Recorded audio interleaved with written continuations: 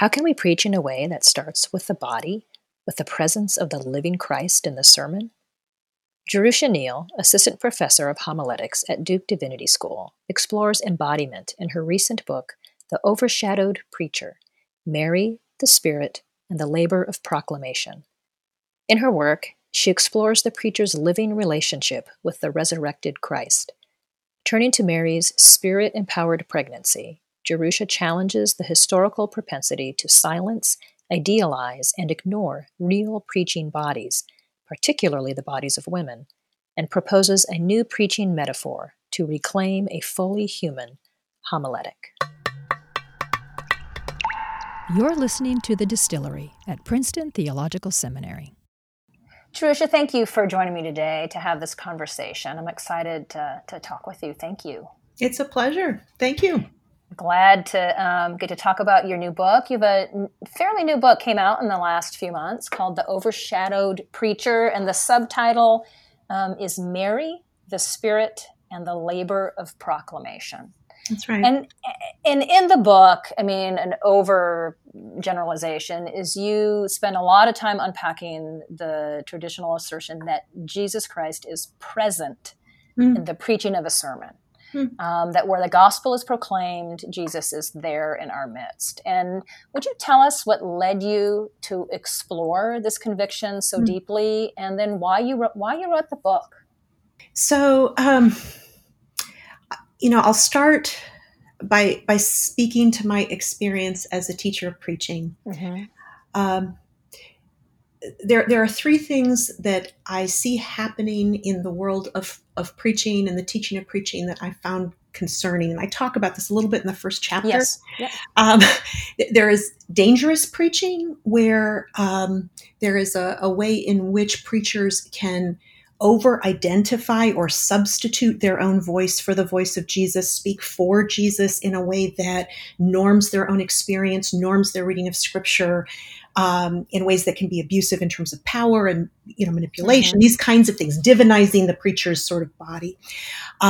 There's also disappearing preachers, right? So there's dangerous preachers, there's disappearing preachers that have a different relationship to the body of Christ, the presence of Christ in the sermon, where there's almost a way in which, again, they want to disappear so much in the preaching event that it's actually another way of saying that Jesus sort of is the same thing as their performance. I mean, you sort of try to be erased, but it's another way of divinizing the preacher, whether you're super powerful out in front or you're completely sort of negating your agency in the experience. Yeah. The third thing, though, that really bothers me is the disillusioned preacher. And this is the preacher that I see more and more of in my classroom. And this is the preacher that is really asking, what difference does preaching make? Yes, what difference do I make? But what difference does this work make in the world and in the church? And I think, and this is at the heart of the book, that affirmation in the Protestant Reformation that preaching has a sacramental function, that there is something about the real presence of Christ, active, alive, speaking in and through the sermon, that actually provides a corrective to each of those examples that I name. It chastens the dangerous preacher. It calls the disappearing preacher out of hiding, and it also speaks a concrete word of hope to the disillusioned preacher. And so I think that gets at the heart of what I cared about in this book and why I wanted to write it. That's great. Thanks. For whom did you write this? I mean, who do you hope will pick this up and read it and engage with these ideas? I'll give two examples. The first is I did write it for teachers of preaching. I was speaking into my own homiletic guild, so to speak, because I I think there are ways, serious ways, in which the teaching of preaching has not taken seriously this theological affirmation of Christ's presence. And that's played out not just abstractly. I mean, often we say the right things about preaching, but in terms of how we teach rhetoric and what we do and how we talk about the body and how we talk about performance, there has almost been a functional atheism in how preaching is taught. And so part of it is a critique into the homiletic guild. And I'll just say briefly, this might come up later, but that functional atheism, the ethical implication of that is that things like norms of whiteness or, cultural propriety begin to stand in for this deep theological dependence on a living God. But the other person that I wrote it for, and you'll see this, I think, in the writing of the book itself, are students very much like a student I had years ago. There are times at the end of the class where I'll ask people to turn in anonymous questions. And one student scratched on a little piece of paper, didn't know who wrote it. Do you really believe it? That stuff about God working through us. Do you really think that's true? Which struck me as a very brave question. It's a brave question when you see the ways in which preaching has been co-opted for the purposes of propaganda and political posturing and the defensiveness and protection of privilege. It strikes me as very brave when a preacher knows her own limits and, her own messy fingerprints and really wondering, am I called to this? And for the preacher who stands up, my goodness, this last year, sometimes sits down in front of a Zoom screen and looks out at a diminished congregation and really wonders, God, you say your spirit is here, you say you're real, but I am not seeing the tangible marks of success, and glory that others are seeing. Are you present here in my body, in this proclamation now? And so there's a very tender personal audience intended, and there is a more there's an audience of my peers that I'm pushing back and saying we need to have a serious conversation about how preaching is taught. You open the book and use some of your personal story about where you were living and your transition from place to place. And you talk about, and I got thinking about it when you were talking about this person who asked this question, do you really believe it? And when an individual struggles with that question. But you talk about the community and the communities in these places where you transition, and how might the community also carry the answer to the question of do you believe it? Or when you're wondering if you do, that the community does. I mean, talk a little bit about that story, about those communities and how they sort of carried you a bit in that time. So I did my doctoral work at Princeton. And while I did my doctoral work, my husband was pastoring a little church in Belleville, New Jersey, just outside of Newark, that was made up of, we arrived probably, there were about 9 native languages represented. And it was in many ways a struggling immigrant community, and really trying to make sense of their connectedness to each other, their sense of mission. And it was a real powerful learning experience that God gave us, that at the same time I was sitting in those Princeton doctoral seminars, that I was going home to communities that were struggling with life and death issues, that, issues on the street outside of our church, issues of addiction and hunger and homelessness, those things were very present. And so these questions of preaching's import and impact, I had as potent of a a doctoral seminar, let's say, in that location, as I did, not to downplay the importance of the seminar, but I mean, it was the synergy there. The synergy between the two, yeah. And then after that, my husband and I taught for 3 years in the Fijian Islands in the South Pacific. And we lived in the oldest pastoral training school in the country. It was sort of a village setting where you're woken for morning prayer at 5 a.m. with a beating drum, and you have classes, in the morning after chapel. But then in the afternoon, students work in the fields because so many of them are going to such remote areas that part of the pastoral training is knowing how to grow your own food, so that if the paycheck doesn't come, you can still provide for the family. I mean, it's really holistic in every sense of the word. Yeah. And those communities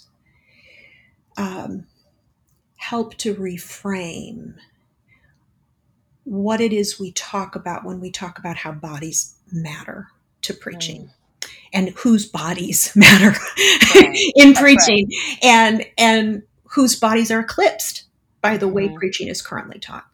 Yeah, no, that's great. In chapter 1, you talk about how uneasy borders help us understand Jesus' bodily presence. Yeah. And uneasy, we often think of as a negative thing, but you're using it in a positive way. And could you explain how you're using uneasy, and what are uneasy borders, and what does that have to do with Christ's bodily presence? Thank you. I mean, essentially what I mean is real. Yes. It's a real person. Because we often think of bodies like statues, sort of like rigid, knowable borders, and we discount their permeability, their relationality. Just because I'm a preacher, I keep using alliteration in this book. My husband laughs at me, but another piece of the alliteration where, I try to get at what I mean by the uneasy borders of materiality. And I have these 3 Ps. Bodies are particular, meaning they do have form. They have a particular relation to context that isn't just dissolved into what's around it. They're permeable, meaning they're vulnerable to what's outside of them. And they're provisional, meaning they change. Now, those words, particular, permeable, provisional, means that there's a hiddenness to bodies. Because because you have a body, yes, I can know things about you. I can see your brown hair and I can see your glasses. But it also means there's parts of you, how you think, how you feel, that are hidden from me. The place where your body is located, I can't take up that space at the same time you do. And when Jesus becomes fully human, when he takes on flesh, he embraces that kind of uneasy. And I part of what I'm pushing back against is a kind of abstraction of paradox. We're used to thinking of Jesus's body as divine human paradox, both at the same time. But what I'm looking for a word that describes, let's just take the human part, how that human body is related in time to other bodies. It is both itself and in one way hidden, and it also impacts and is impacted by the world. That's part of what Jesus gives us when he becomes flesh. And I think finally the reason I liked the word uneasy is that it gets at the cost of that. It gets at the cost of having a fully human, real Jesus as the one that we follow and affirm as part of the Trinity. And it also gets at the fully human cost, the cost of being a fully human preacher. Yeah. It isn't an easy, it would be much easier in some ways for me to deny the impact that my congregation has on who I am and what I say, or to pretend I'm autonomous or isolated or individual, or to simply do what they want me to do, right? To just sort of become dissolved in their expectations. The hard part is figuring out how to be relational and really live in communion, both with the human body of this congregation and also with a living God. you take up the importance of Mary. Yeah. And we Protestants aren't always so good with Mary. That's right. So what have we, I mean, speaking as a Presbyterian, as a Protestant, what have we lost by avoiding the subject of Mary's bearing body rather than uplifting this complex human woman? Protestants have gotten so good at talking about what they don't believe about Mary. There are times in which they lose the constructive power of what Luke does with her in his gospel. There is a powerful way in Luke Acts, which is really where I focus my attention, that Mary is foreshadowing the outpouring of the Spirit in Pentecost. In fact, Luke places her there at the start of Acts as well, almost to underline the connection. And I think in doing that, you begin to see Luke's pneumatology emerge through this reflection on how what the Spirit is for in Luke and Acts, and how it impacts human bodies, how it doesn't. She doesn't disappear. She doesn't become more or less than human, but the Spirit brings her into embodied relation with Jesus Christ. And I argue in the book that is similar to the ways in which the Spirit works with Acts preachers and with the church leadership. That the Spirit brings human bodies into relationship, embodied relationship with the person of Jesus, without dissolving their humanity. And actually, that sounds like highfalutin theology, but it becomes just critical when we talk about the ethical issues of privilege, power, authority, whiteness. I mean, you name it, colonialism. I mean, all of it. That becomes really important in all of that. Yeah. You talk about bearing, you talk about labor. What are some of the connections that you see between Mary's Spirit-empowered pregnancy and the preacher's Spirit-filled labor of proclamation? Right. So can you dig in a little bit more into what you've alluded to so far? Well, so Beverly Gaventa's work on Mary, she's the place where I first noticed this sort of glaring resonance between Peter's reframing of Joel's prophecy in Acts 2 and Mary's affirmation and naming of herself as Doule of the Lord, handmaid of the Lord. Peter says, my male servants and female servants will prophesy through the power of the Spirit. And that word, female servant, is the same word that Mary uses when she says, here I am, the handmaid of the Lord. So there is actually in the text a material connection between this work of Spirit-filled prophecy and the work that Mary does, this bearing of Jesus. And I think one of the similarities that I begin to touch on is the fact that in both of those accounts, in spite of the fact that, people think about the incarnation as Christ being totally present, and after the ascension, Christ is completely gone. Luke messes with those categories. Jesus is sort of hidden and visible in both of those narratives. Jesus has to be discerned by the power of the Spirit. It's not immediately obvious what's happening to Mary is some miraculous pregnancy. In fact, it looks a lot like scandal, similar to the kind of affirmation that the preachers in Acts are giving to this resurrected God that is active on the scene and yet somehow absent as well. Brittany Wilson, who did her doctoral work at Princeton, just has a new book out called The Embodied God. And she does a deep dive from a biblical studies perspective into Luke and Acts' treatment of Jesus's body. And that's interesting. I'll take a step back. So first, is part of what it says about Christ, there's some similarities, but there's also a way in which Christ, in both of those accounts, the language I use in the book leaves marks on human bodies. It's not that human beings become Christ or dissolve into Christ. It's that because of these uneasy borders, particular, provisional, permeable,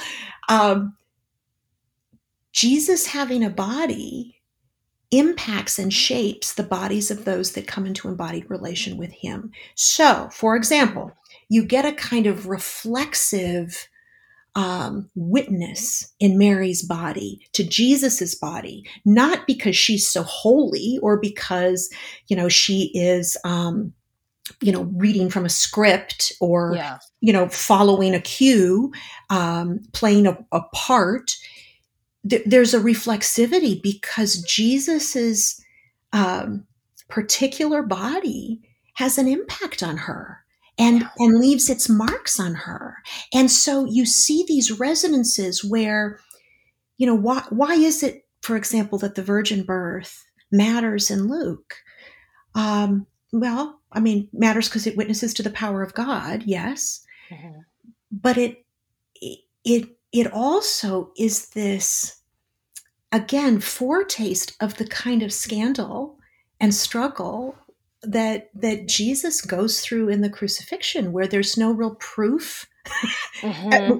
What it looks like is that, Christ's calling has brought him to this place of ridicule and misunderstanding.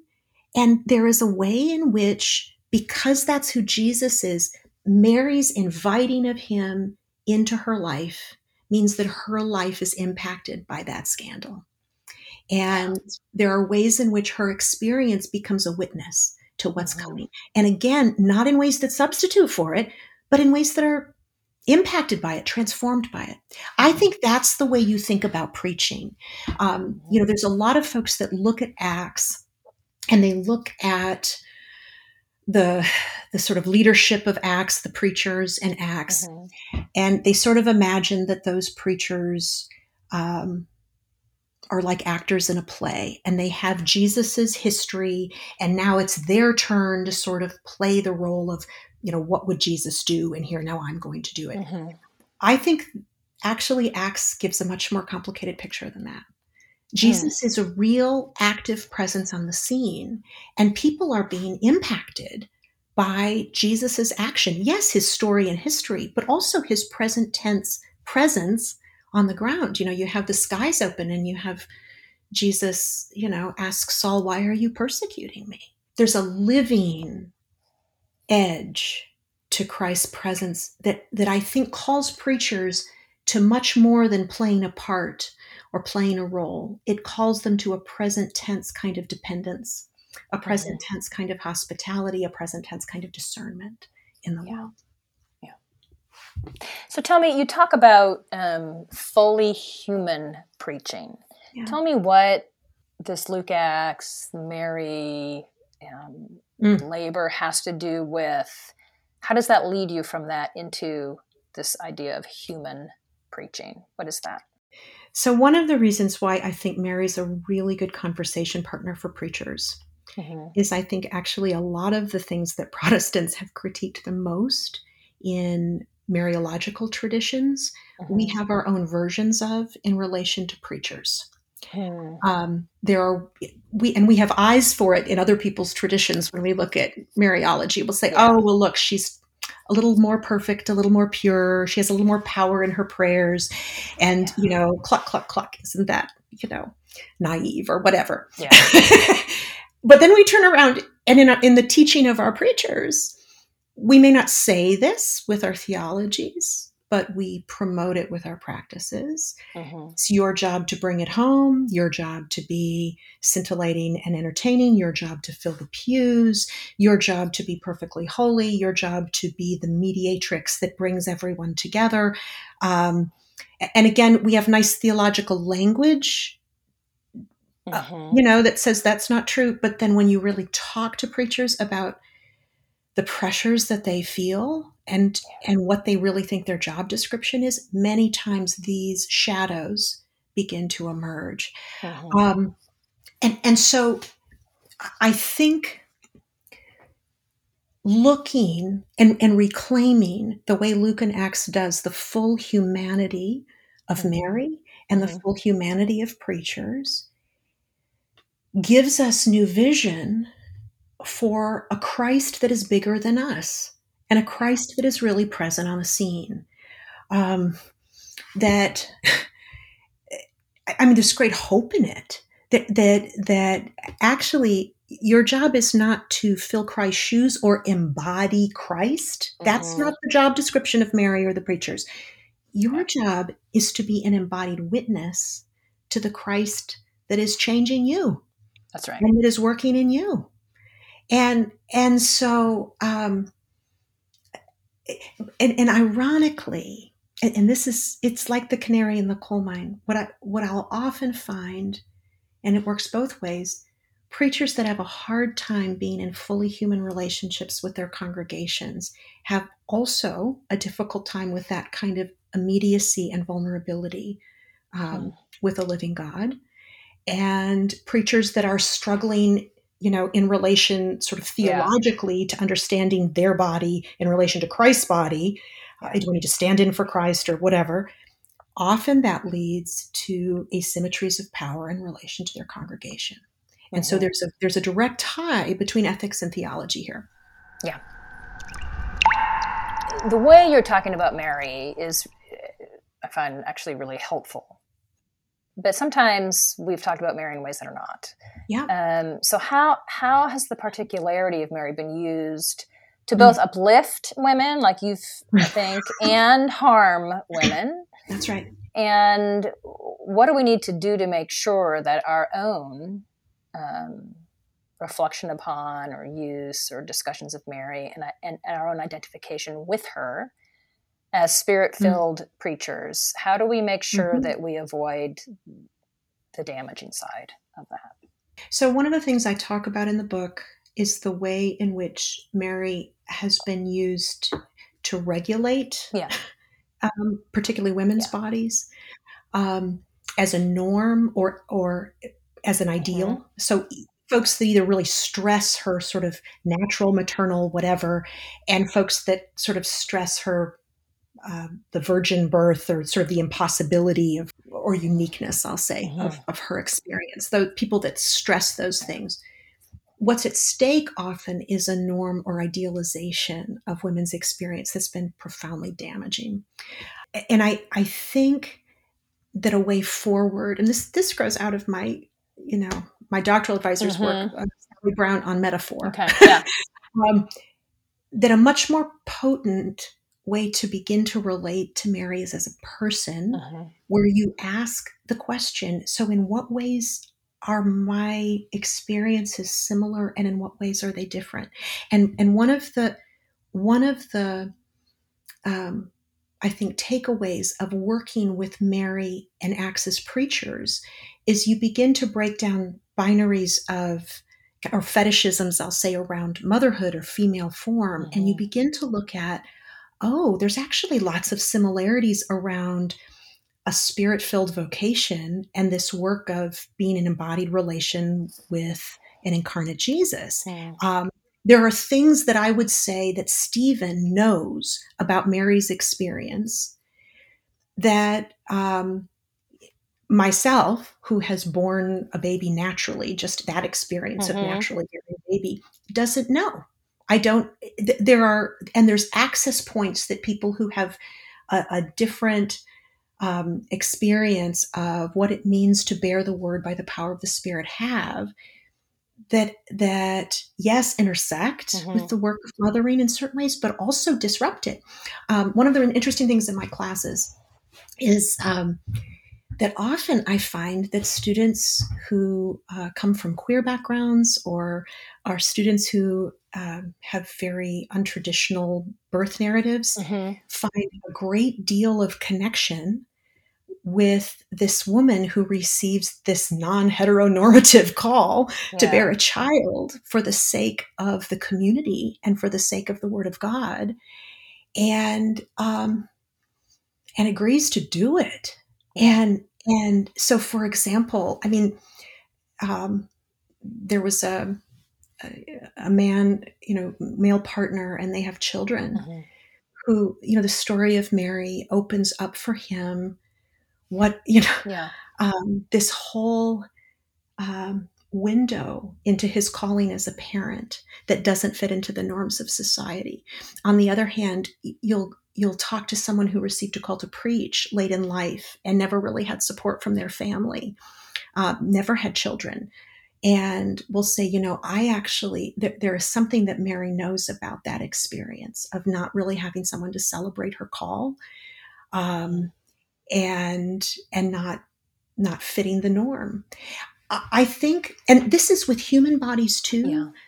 Yeah. When we begin to think in terms of, okay, what is it that this person's life experience, how does it intersect with mine, and how is it different? Mm-hmm. That simple allowing of particularity, but also like listening for shared common spaces, that opens up illuminations, not only in the biblical text, but also in our ability to connect with each other. I think that's a place to begin. And it's also much humbler, because then Mary can't be, she's not the rule for everyone. She is a witness to a particular way in which Jesus impacted her life. And so then I think to myself, okay, well, how is Jesus impacting my life? How, it's the same Jesus. And so there might be resonances in my experience to Mary's, but it's also going to be different because I'm a different person and it's a different time and place. That's great. You alluded, you used this word before, and I need to bring it up because it is in the title. You talked about shadows, and the book is The Overshadowed Preacher. Yeah. So I think it'd be important for you to explain a little bit of what that is and who's doing who or what is doing the overshadowing, and how does that tie in to some of the things you've been talking about. Thank you. I wanted this to be the beginning of a pneumatology for preaching. And so I love Luke's language of the Holy Spirit will overshadow you, right? And what does it mean to be overshadowed by this Spirit of God? But I didn't get very far into that language. I mean, shadow is also an ambivalent term. That's right. Like uneasy. Yeah. Where I began thinking about the false shadows that preachers, again, trade for the overshadowing of the Spirit. Because frankly, the overshadowing the Spirit, that's a challenging thing. It's a challenging thing. Yeah, it's precious and holy and beautiful. It's also not easy, as Mary's life attests. And I began to think of it particularly in relation to the ways that preaching and the teaching of preaching has thought about rhetoric.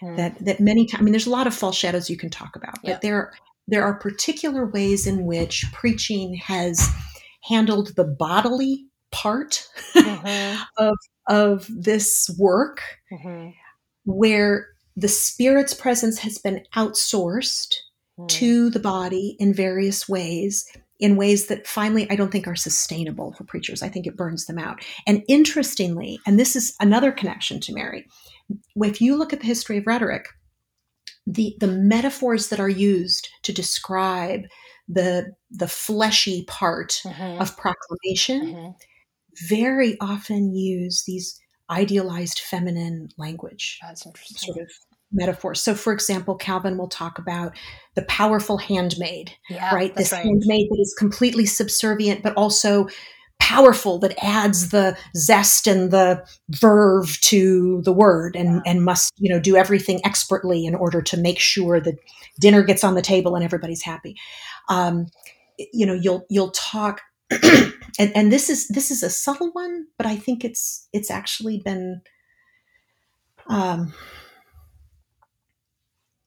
I think it's been dangerous in the discipline. There is this way in which the metaphor of the incarnation itself has been used to talk about the relation between a preacher's words and the preacher's body. Augustine is the first one to kind of make this connection. But of course, the problem with that is that you sort of substitute. Christ's humanity gets lost, like my humanity replaces Christ's humanity in that metaphor. So it's sort of the text of Scripture is the divine part and I'm the human part, and you stick us together and somehow you get Jesus. Now, I don't think that's what Augustine meant, but that's often how it's used. this kind of sense in which my humanness is what gives Jesus's divinity form. And that means you've done away with the particularity of Jesus's human body and his human witness.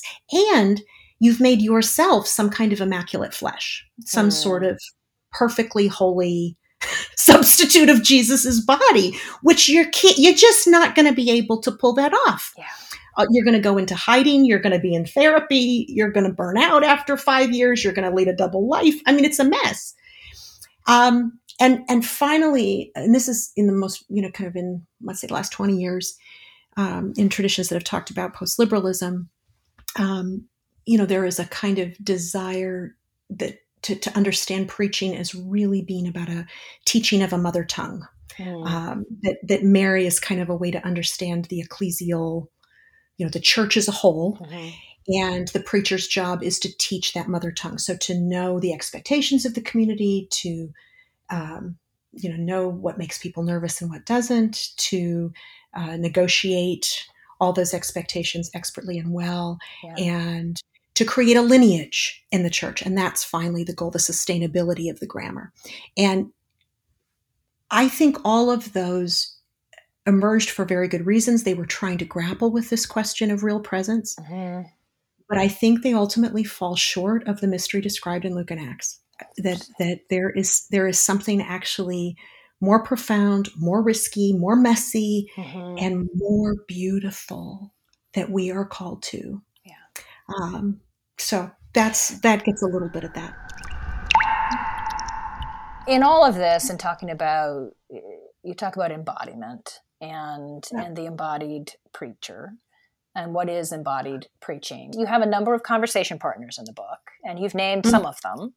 Beverly Gaventa, Sally Brown, and others. And Karl Barth pops up here and there. So talk to me a little bit about Barth and what you drew from him in connection to discussing embodied preaching. So he's, Barth's tricky in relation to preaching because there's his theology in the dogmatics, and then there's homiletics where it's sort of distilled, and then there's what he actually does in sermons. And I think that's why I'm asking the question. But there is something different happening in all of those spaces. I didn't want this project to be a wrestling match with Barth. No.